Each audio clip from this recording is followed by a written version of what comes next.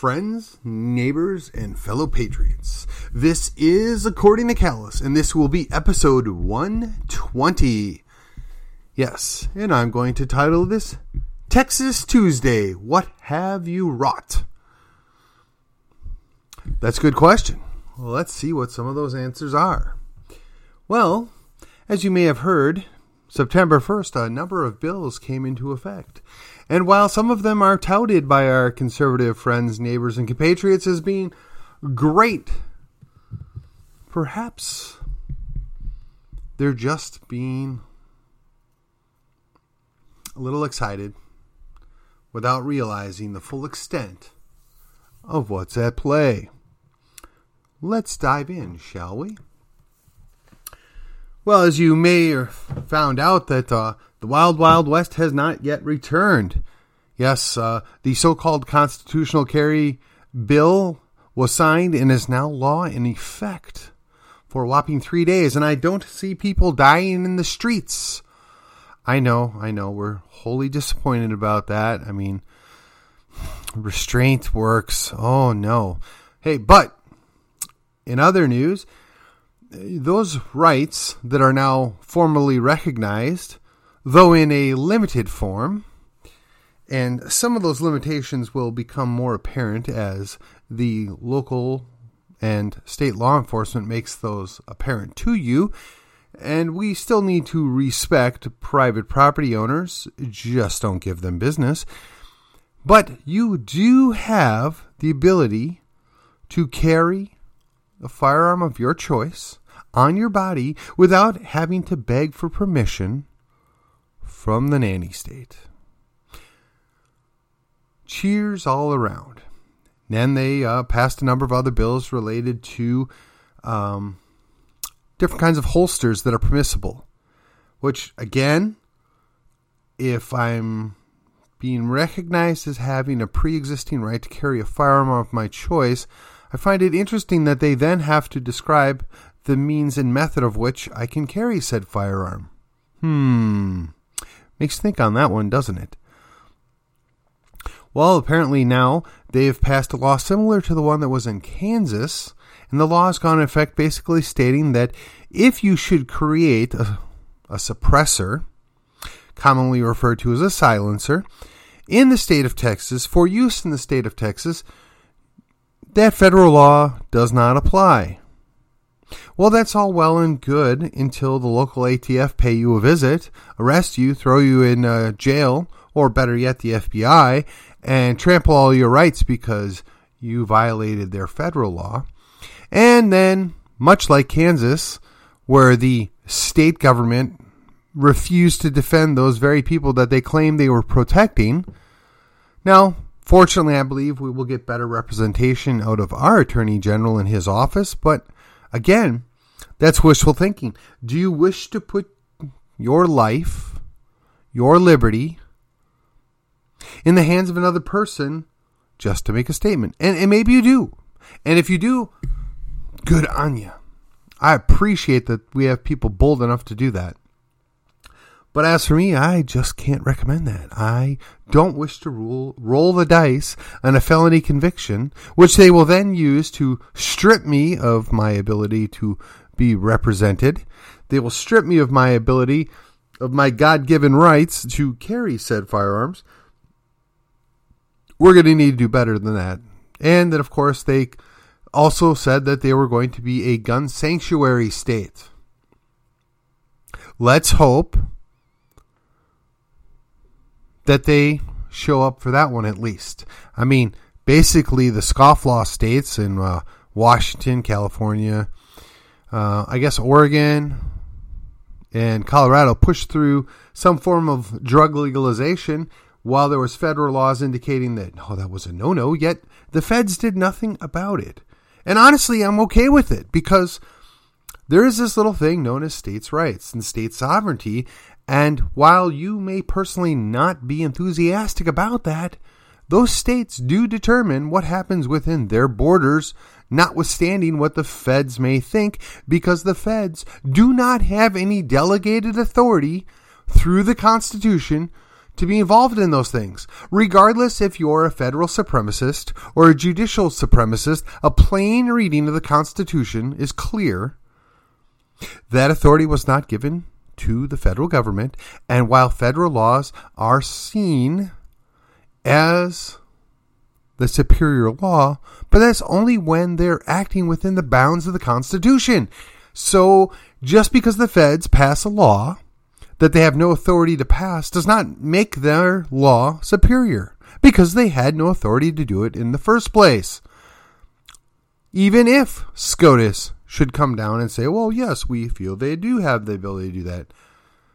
No, that's not the way it works. But unfortunately, possession is 9/10 of the law, and right now the feds have possession and control of, shall we call it, the purse strings or the spines of several, if not most, of all the governors, including the pusillanimous governor that we have in Texas. Now, as we move along, they also passed and brought into law a heartbeat bill. Now, this has been done in several other states, and the progressives were successful in getting federal courts to step in and make decisions or issue opinions that they're not allowed to do that. Of course, they're violating the federal Constitution, but they don't seem to care, because as long as they get the answer that they want, they're happy as a progressive. Unfortunately, this one went right to SCOTUS already, and SCOTUS, in a rare fit of thought process, with the exception of John Roberts, how's that one working for you? I'll touch on him in just a moment, in a 5-4 decision, gave the opinion that, well, Texas did pass a law, and they have the right to pass such a law. Which, of course, then caused weeping and gnashing of teeth of progressives that they will no longer have the ability to create human sacrifices. Oh, wait, I'm sorry. That was the Satanists that are fighting that battle. So that they will no longer have the right to murder the unborn. Oh, well, yeah, I guess if it's...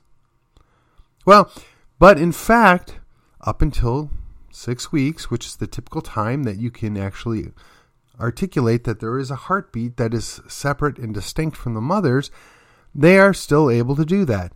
Now, I will admit, it's kind of a touchy subject, but the state of Texas has a right to pass a law to do that. The only issue with that I have is they then wrote in an exception to this law, whereupon the potential mother may order prescription to kill said baby without fear of repercussion, based upon the theory that 2% of pregnancies are wholly unwanted due to rape or incest. We must be able to get rid of them all. Now, a friend of mine did put out a valid point, and I gotta admit, it did cause me some thinking. And I'm still thinking on what the correct answer is.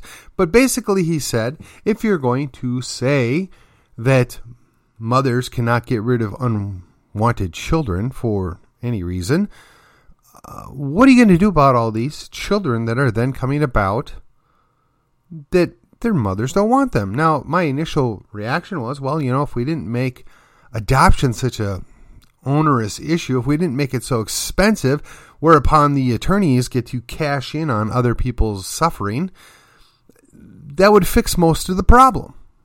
I stand by that. But he pointed out that even those that say, and we're going to use hypothetical numbers, but we're going to say there's 1 million children a year that are born to parents that don't want them. We have now made it much easier for them to let go of their parental rights so that they can put them up for adoption. We've then come along and said, well, we're not going to make this an onerous task. In theory, the mother ought to be able to sign an affidavit turning over the child to willing parents. Now, I know this is a whole other messy issue if we get into it, but they have done this nowhere as of yet. But hypothetically speaking, that's still going to leave a sizable number. Let's just say it cuts it in half. So that's still 500,000 babies that are unwanted. What do you do with those children? How do you raise them? Who looks after them? How do you pay for it? Those are all very good questions. And there are some answers to it, and I'm still trying to work out what the best answer is, or what the best applications that could be put in place to minimize that number as much as possible. I mean, I don't know that you can get it to 0 unwanted babies that have no family, but if we can whittle that number down to maybe 1%, I mean, that would be a ginormous leap forward, right? And the enemy of the perfect is the good in some people's minds, but in my mind, man, if we can do really well and get it down to a couple, 2-3% of, quote unquote, unwanted children that we can't take care of, man, we've done a good job. So the primary answer that I gave in the brief response, the churches have got to get off their backside, and not just churches. I mean, social organizations in general, but churches specifically. We were called to task by our founder, by our creator, if you will. I mean, and if you subscribe to Christianity, then please listen to what I have to say. If you don't, if you're just a pagan, and I don't mean that in a pejorative sense, if you don't believe in Jesus Christ was the Son of God and rose from the dead, that's okay. I don't dislike you, but don't feel like you're in any obligation to listen to what I have to say next.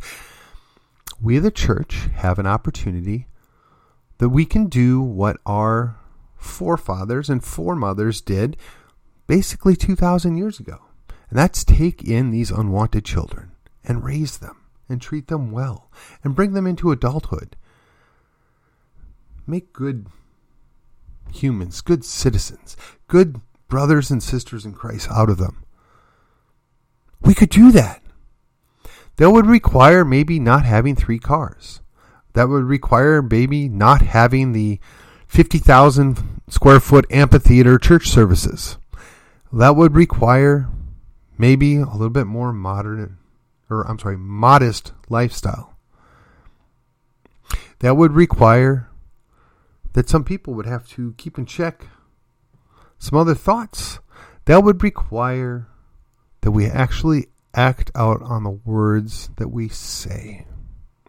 Hey, now listen. I'm pointing 3 fingers back at myself when I'm pointing at you. And I know that I'm guilty of this. I know that this challenge is thrown to me as much as it is you. I'm searching for a good way to make something like this happen. I'm searching for a solution that I can be a part of. Clearly, what we've been doing for decades is not working. When you reward people for having children that they don't care about, so they get cash payments, well, they have bunches of children that they don't take care of that, and excuse the word, but grow up to be kind of feral, right? I don't know that we're real thrilled with the results of that. But the alternative is not kill them, to, puncture their brain and suck it out and then squash them up in little pieces and remove them from their mother's body before birth, or to pull them out in one piece that you can harvest organs and then sell it to the highest bidder. No, those are not good solutions. Again, perhaps the good is not the enemy of the perfect, any more than the perfect would be the enemy of the good. But a solution that requires some people to take a step out. Now, of course, the challenge is it's very expensive. There's so much red tape. There's so much government interference. How do we make this happen? Therein lies the rub. There's the challenge.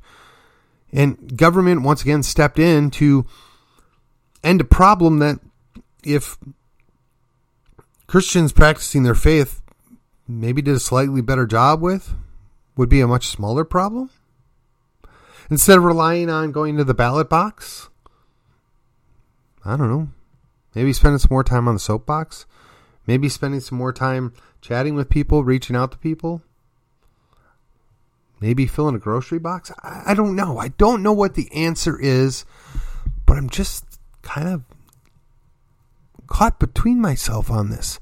I mean, granted, this is a Texas Tuesday, and I'm excited because Texas took a leap of faith. Texas took and put the right foot forward. But we didn't do it because our governor was excited about it. We didn't do it because the lieutenant governor finally got behind something that he supports. No, we did it because we've been pressuring and pushing these guys in the Texas House and the Texas Senate for the better part of decades to act on these two issues. And they finally got around to doing it. And now some of these consequences or potential consequences are going to come to bear. Well, I'm fully confident that, 30% more people carrying firearms is not going to give us a 30% increase in dead bodies. I'm less enthusiastic about the idea that, now we're just going to have the abortion pill readily available for anybody that has bad behavior. That now we're going to make it perfectly permissible to provide chemical abortions at a young or undetermined age. I'm not really enthusiastic about the idea that 14-year-old girls are going to be taking high dose of different hormones to terminate pregnancies or potential pregnancies. I'm not enthusiastic about that. I'm even less enthusiastic about the idea that we might have, and I'm going to use the number that I threw out earlier, and I don't know if it's a fair number, but hypothetically, I'm not enthusiastic about the idea that we're going to have 1 million unwanted children every year. Especially with the current system that we have set up, that basically those people are put in the system. Those children are locked up and made wards of the state. They have no family. They have no upbringing. It's not a good situation. And I know there's plenty of good people that are trying to help the system and do their part. But are they a majority? Are they a plurality? Or are they just a small minority within the system that abuses all of us as citizens? I don't really know. I'm not comfortable making a blanket statement. I don't want to condemn a bunch of people for something that I'm not sure of. But certainly, if we're going to do this, somebody must have given some thought to what can we do about this. Now, I know once upon a time the churches ran orphanages and they ran schools where the children would basically come and live. And I would love for something like that to happen again. In fact, honestly, as a personal aside, it's kind of been a background dream of mine to be part of creating a school, an alternative school of sorts, where we take in people and we bring them up. We teach them skills and we teach them how to live and how to think for themselves. And I know, you religious fanatics, you don't want people to think for themselves. You want to train them up to only believe certain things. You know what? The two are not always opposed to each other. Yes, we want you to understand there's an objective truth. Yes, we want you to understand that this is what we believe, but we also want to treat you fairly, and we want to teach you scientific method. We want to teach you logic. We want to teach you how to think for your own self. And at some point you may decide, hey, I don't want to take part in this anymore. And we'll be devastated. We'll be disappointed that we weren't successful in bringing you along in the faith that we have and share amongst ourselves. But at the end of the day, we have to respect you, because if we've brought you up right, we have to trust that the Lord will bring you back if and when that's in His will. That's a challenge, I know.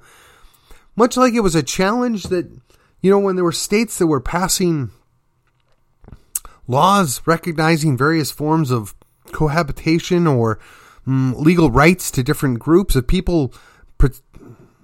I'm just going to dial it down here. Creating new forms of marriage. How about that?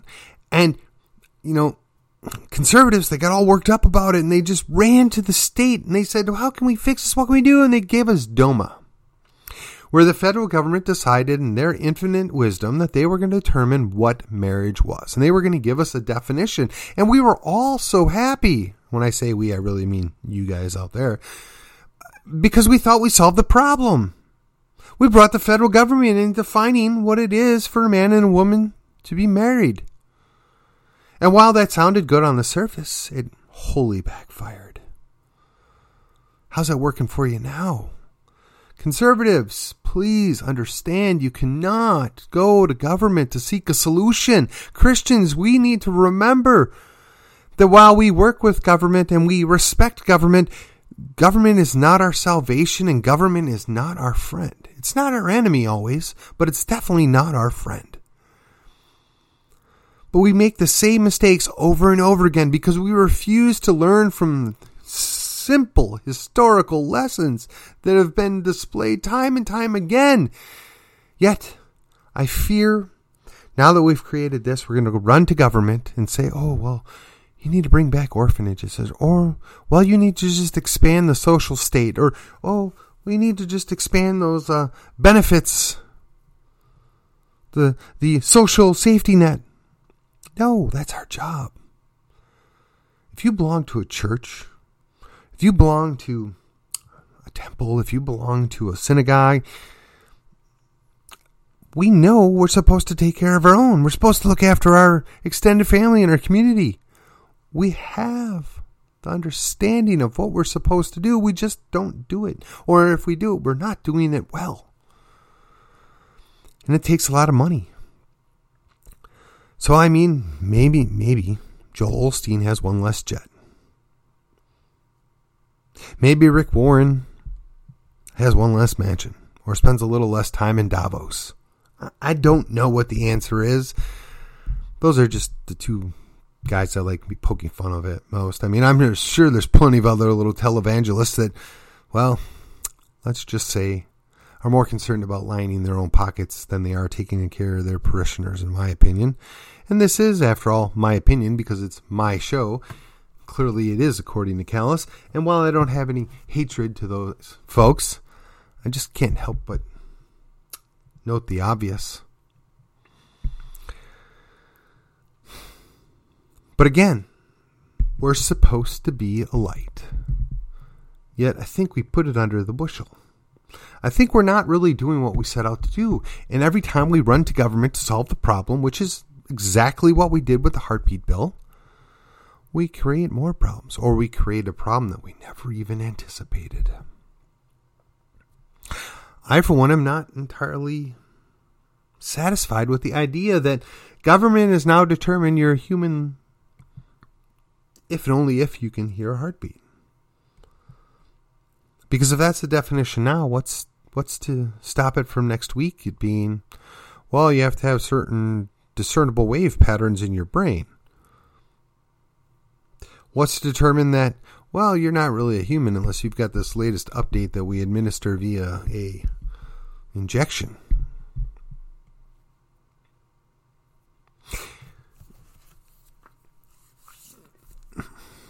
Texas, we have the opportunity to lead the way.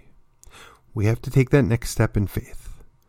I would suggest that in our third special session, courtesy of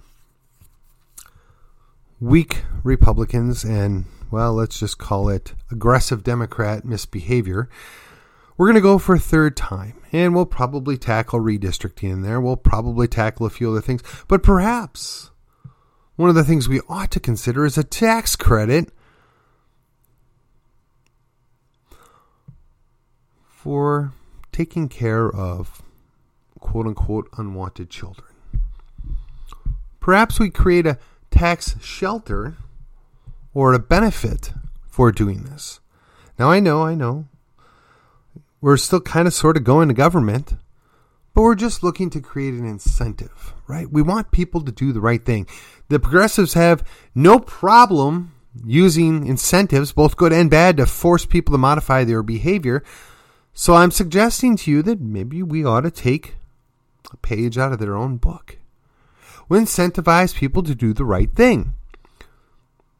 Again, it's not a perfect solution, but I think it's a pretty good solution. I mean, after all, if you believe taxation is theft, I mean, any little bit of taxation relief you get should make you happy. Any little bit of tax that somebody else gets back should equally make you happy. Now, if you think that taxation is a justifiable thing, particularly if you get proper representation, okay, fine. then you should still be equally thrilled with the idea that we're going to reroute some of this money that admittedly gets not spent very well in many state and local levels, and give it to somebody that's actually looking to do something good, to look out for the least of these, if you will. I mean, after all, if you call yourself a conservative, you want to conserve culture, you want to conserve the right thing. How is this not that?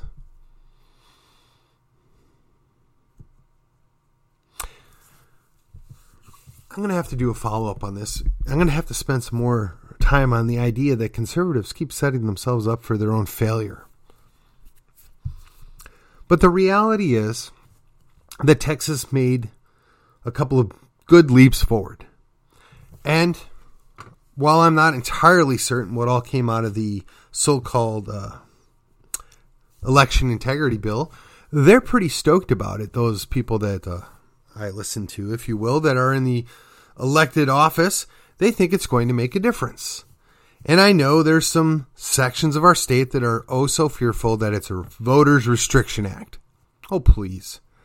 You show some ID, you show up in person. If you can't show up in person, you can get a voter's mail-in ballot, but you have to meet certain criteria for that as well. And you still have the opportunity to drive in. Oh, and by the way, while they were at it, they expanded the hours in which the voting can take place, as well as the number of locations where it can take place. So if voting is oh so powerful and oh so important to you, perhaps you have to actually do a little something in order to make it happen. Perhaps you should be enthusiastic that your representation is actually going to be better because there will be less fraudulent votes counted. And you can say all you want, there's no fraud, but we know there is. There's many, many things in the pike, coming down the pipe, that are going to show us just how much fraud there is, both in Texas and the rest of the country. And you can gaslight, and you can throw up strongman arguments all you want, but we all know what we saw with our own eyes. That's why people acted in a foolish way January 6th. They no more want to overthrow a legitimate government than anybody else. But I got to tell you, the idea of having an illegitimate government kind of makes my blood boil. I just don't have absolute proof, and I don't know that we're ever going to have absolute proof. But boy, I suspect it. And man, is there evidence to suggest that's the case. But I have to stop short. Because I don't want a civil war. I want to maintain peace as long as humanly possible. I have no idea what that would bring, but I'm not foolish enough to wish that on anybody. And anybody that says they're on my team that calls for such a thing, man, I got to tell you, you really, really need to check your... got to check yourself, check your precepts, and check your six. Because you're more than likely being goaded into doing something very stupid by somebody that already works for the same government that you think you're going to overthrow or, quote, fix or reform.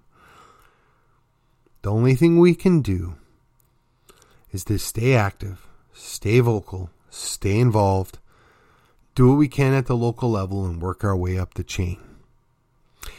Perhaps if we can rein in the local tyrants, we'll have a better opportunity to rein in those medium-level tyrants. And through the doctrine of lesser magistrates, through the idea of interposition, perhaps then we can stop that high-level tyranny without having to actually fight it at a level that we've only seen once before in this country, at least in the last 150 years, and I have zero desire to ever revisit that again. And actually, to be quite honest, it's 160 years. But be that as it may, I ask you, if you enjoyed this episode, if you think that anything I had to say made you think,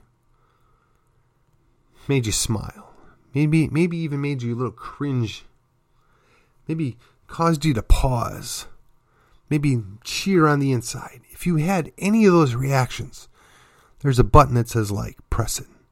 Maybe share it to one of your friends. I am on the cusp of hitting 2,000 downloads. Now, I have no idea how many people actually listen to this because a lot of people listen without ever downloading it. But it took me nearly 85 episodes to get to 1,000. And here I am at 120. It's 35 episodes later, and I'm about ready to hit 2,000. And I would love nothing more than have 2,000 episodes before I have to record the next one. I don't think that's a big goal. I don't think I'm asking for much. Share the show, like it. I'm not asking for anything else right now. I just want to build up the platform and expand the influence and the conversation. First in my hometown of McKinney, then in my county, Collin County, and then ultimately the state of Texas. Because the state of Texas is the last best option to save America. And you can love America all you want, but without Texas, we're in trouble. I call myself a Texian patriot. I stand by that, and I would love to stay a part of America as long as it makes sense. And if we do our part in Texas and we lead the way and we inspire those around us, perhaps we'll be successful in keeping that indivisible. And we do that by providing the liberty and justice for all that we all recite all the time. Even though I know darn good and well there's a whole lot of people that don't believe it or mean it. That, my friends, is According to Callus, and I will see you on the other side.